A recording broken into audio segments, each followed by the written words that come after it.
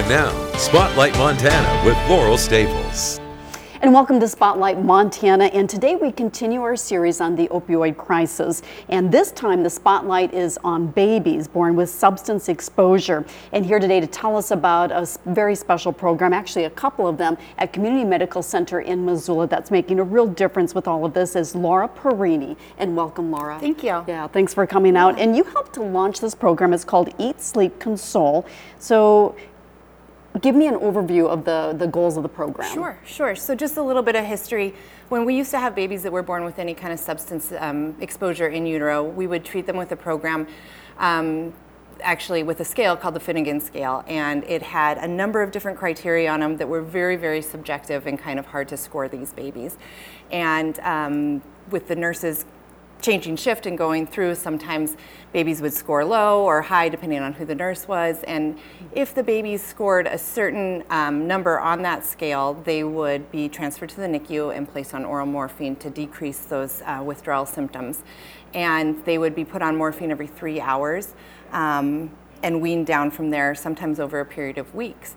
Some research came back from the East Coast, and they started a program, can't remember what university it was at, called Eat, Sleep, and Console. And basically, you're only scoring the baby on 3 things. Can they eat at least an ounce or breastfeed well?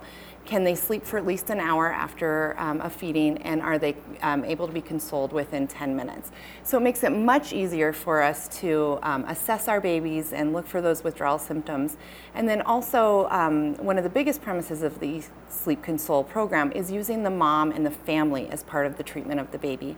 Rather than taking the baby out of the mom's room, taking them to the NICU, giving them morphine and having them cared for by the NICU staff, they really look at the mom as part of the treatment of these withdrawal symptoms. So we work hard to give moms, families, grandmothers, fathers, the tools that they need to be able to ease these withdrawal symptoms. You know, swaddling, rocking, holding, positioning, sucking, all of those things. We try to give them those tools. Okay. Well, walk us through the program from the beginning to the end. Sure, absolutely.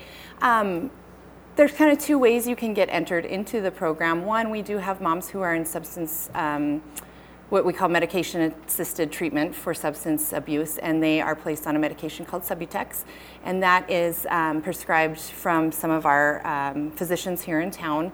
And so we follow them closely. They're already in the program before they even come to the hospital. They meet with the licensed addiction counselor at the physician's office. They're plugged into social work, and then when they come in to deliver, we take care of them as a normal delivery, and then afterwards they're placed into special staffing. So instead of our nurses taking 3 couplets to 1 nurse, we take 2 couplets to 1 nurse so that we can give them the extra support they need. Also, moms can be placed into this program if they admit to illicit drug use as well. So after that, the nurses work with the families, like I said before, to help them to recognize withdrawal symptoms, but also to be part of the treatment and learn how to take care of these infants that may be a little bit more on the cranky side.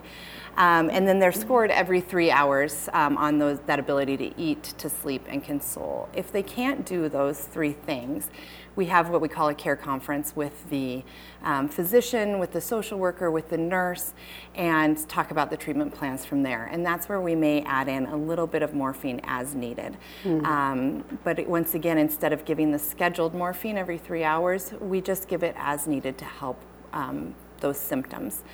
And then as part of this program, they are all plugged in with a licensed addiction counselor, a social worker, to help them explore any needs that they may have, from housing to transportation, support after discharge from the hospital. And what this program has found in studies is that it has decreased CPS placements because they're seeing moms as part of the part of the program and part of the treatment of these babies. So these moms are learning skills that they need to take babies home. So it's decreased foster placements. It's increased the amount of babies that we send home with their moms. Have you noticed that here in Missoula? It's been in place for a About year a now? year and a half, yeah. So, and we're still kind of compiling our numbers, but we're hoping that that's what happens here in Missoula as well. Takes a little bit more Yeah. time Yeah. on that. So the key, would you say the key to the success of this program is that mom and baby stay together? Yes, Okay. yes, absolutely. I mean, if you think about you're separating a mom and a baby, and then you're sending this baby home with this mom, and she may not have the skills that she needs to care for these babies, whereas if we can keep them together in the hospital, really empower mom and teach her those skills, they have much greater chance of success. Do you see the symptoms right away at birth? Generally not, especially the moms who are in our medication-assisted treatment programs. We usually see withdrawal symptoms between right around 5 days, 3 to 5 days. So we keep those babies for 5 days to make sure. And mom gets to stay that whole time? Yes. Oh, Yep. good. Yep. Oh, In right. the room on the mother baby unit. And then what happens if you find at the end it's just not working out? What happens next? In terms of we're seeing more withdrawal symptoms? Yeah. Or, yeah, so if we see that we are having a baby who is really having withdrawal symptoms that are making it difficult for the mom to take care of, or that we're giving morphine more than we typically would, then that might be a baby that we would transfer to the NICU, just to make sure that there's nothing else medically going on with that baby, and that if the baby needs to be on that much morphine, that they have a little bit closer monitoring. Do you find that most of the babies react the same way, or is it, by case? Yeah, it's very, very case specific. You can have a mom that has taken heavy doses of medications or illicit substances during her pregnancy, and the baby doesn't seem to have a lot of withdrawal symptoms. You also have these moms who, maybe are just taking some opioids for back pain that are prescribed to her, and those babies can have withdrawal symptoms. So we really have to watch every baby. And what are the symptoms? They get jittery. They often have a high-pitched cry. They're difficult to console. So, and then also they don't sleep well and they don't eat well. So that's why those kind of 3 things that we look for those babies. What are some of the things then that are done to help console the baby or help to get them to eat? So we teach them swaddling techniques, swaying, movement, rocking. We'll get swings in there for moms, shushing. We use pacifiers because those babies like to suck a lot. It's just kind of part of their heightened nervous system, so they like to suck a lot. So we teach them, to hold them, to talk softly to them, to console them, to shush, suck, all of those things. Okay. Yeah. What has it been like for you and your staff to be involved in this? I think it's been rewarding. I think it's been very rewarding. It's been, I think our nurses in general love to educate and to empower. So it's been very rewarding, I think, for people to see success stories, send people out the door together. And do you see more success stories than more complicated cases? I think so, yeah. Unfortunately for us, before we didn't get to, the mother-baby nurses didn't get to follow these cases very far through because the baby would go to the NICU and the mom would be discharged. So they didn't get to oftentimes see the outcomes. So I think for our nurses to be able to see the full circle and to be able to send moms and babies out the door together has been really a nice experience. Is there long-term follow-up with the mom and baby, and how do you find that they're doing? Sure, and I can't speak to that as well from the hospital perspective, but I do know that the social workers and the doctors that are taking care of them follow them closely to see how they're doing and make sure that they have the resources that they need. What did it take to get this program starting? Did you have to add a lot more staff, or how did that work out? We didn't have to add much more staff. It just took a lot of education, a lot of explaining the why, where the research was coming from. As mother-baby nurses, everybody was a little bit nervous about keeping babies on the mother-baby unit that might have gone to the NICU before. So a lot of education, a lot of support to our nurses. and communication, because there are a lot of different moving parts when we have patients in this program, from the doctors to the nurses to the social workers, licensed addiction counselors. So there's always kinks to work out, but yeah. A lot of people involved, and Yes. I like to hear it takes a village. It does, yes. Missoula has a lot of resources, which is nice. You also have the Cuddler program. Tell me Yeah. about that. Sure. So sometimes these moms are in the hospital with their baby for 5 to 7 days, and that can be a really long time to be in the hospital in a small room without being able to run out and grab something, from home, or if you want to go out to get something to eat. So we have what we call trained cuddlers, and they're people that we can call if the mom doesn't have anybody else that can come in and hold the baby while she's gone. So they're volunteers, they go through some training, and they can come in and be with the baby and hold the baby while she needs to run out and take care of whatever she needs to take care of. Oh, I'd like to do that. Yeah, Sign me yeah. up. I think lots of people would, and I know Yes. that so what, for those interested in learning more about the Cuddler program Yeah. and to volunteer for that, who should they contact? They can call the hospital and ask for the education department.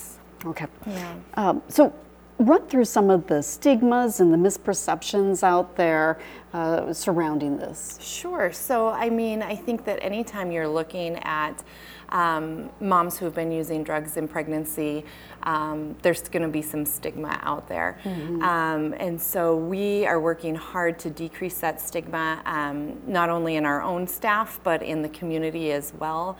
We're treating it more as a disease than as something's wrong with you and you're doing something to hurt your baby. And the mom might feel like a bad mom. Yes, I'm a absolutely. bad mom. Think about it. All of us feel like a bad mom at some point in another, and so it's not necessarily something that she asked to happen.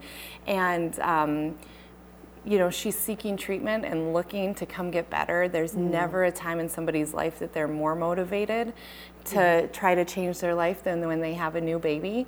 So it's a really great time for moms to seek treatment and to make positive changes and to get plugged in with the resources that they need to do so. And you just said it, resources. So what resources are out there? Sure. It depends on what the needs are, but we have all sorts of resources here in Missoula. We're really lucky, from early parenting classes and parenting support, home visiting from nurses, lactation support, housing, transportation, even drug treatment programs that moms can go to and take their babies to after delivery with them, domestic violence shelters. So we really do have a lot of resources here in the community. It can just be hard to sometimes navigate which ones are right, and that's where our social workers and case managers are really good at helping out. Also, community has a guide. Tell me about the guide. So this is a guide that we give to all of our moms and families that are in our Eat, Sleep, Console program, and it just kind of outlines what's going to happen while you're in the hospital, what kind of things that you can do to console a baby, to help a baby through these withdrawal symptoms, gives them some tools and kind of what to expect while they're there. Okay, and if someone's going through this and they haven't, they want to get help, what's the first thing they need to do? Yeah, sure. They can call Community Medical Center. They can call our maternal fetal medicine doctors, Dr. Fawcett and Dr. Holbrook, and they can help them get started through there. Okay, and finally, the biggest thing that you've noticed with this program since it's been implemented? The keeping of the moms and babies together, that you don't see the people crying as their babies are taken away to the NICU, they seeing the look in their eyes when they're empowered to be part of the solution and part of the treatment of their baby. It's really just been a special thing to watch. And it's rewarding for those people involved in seeing that through. Very. Sure. Yeah. All right. Well, you're doing some good work there. Thank you. All right. Thank you Yes. so much. Yes. And that wraps up this podcast. Thanks for listening.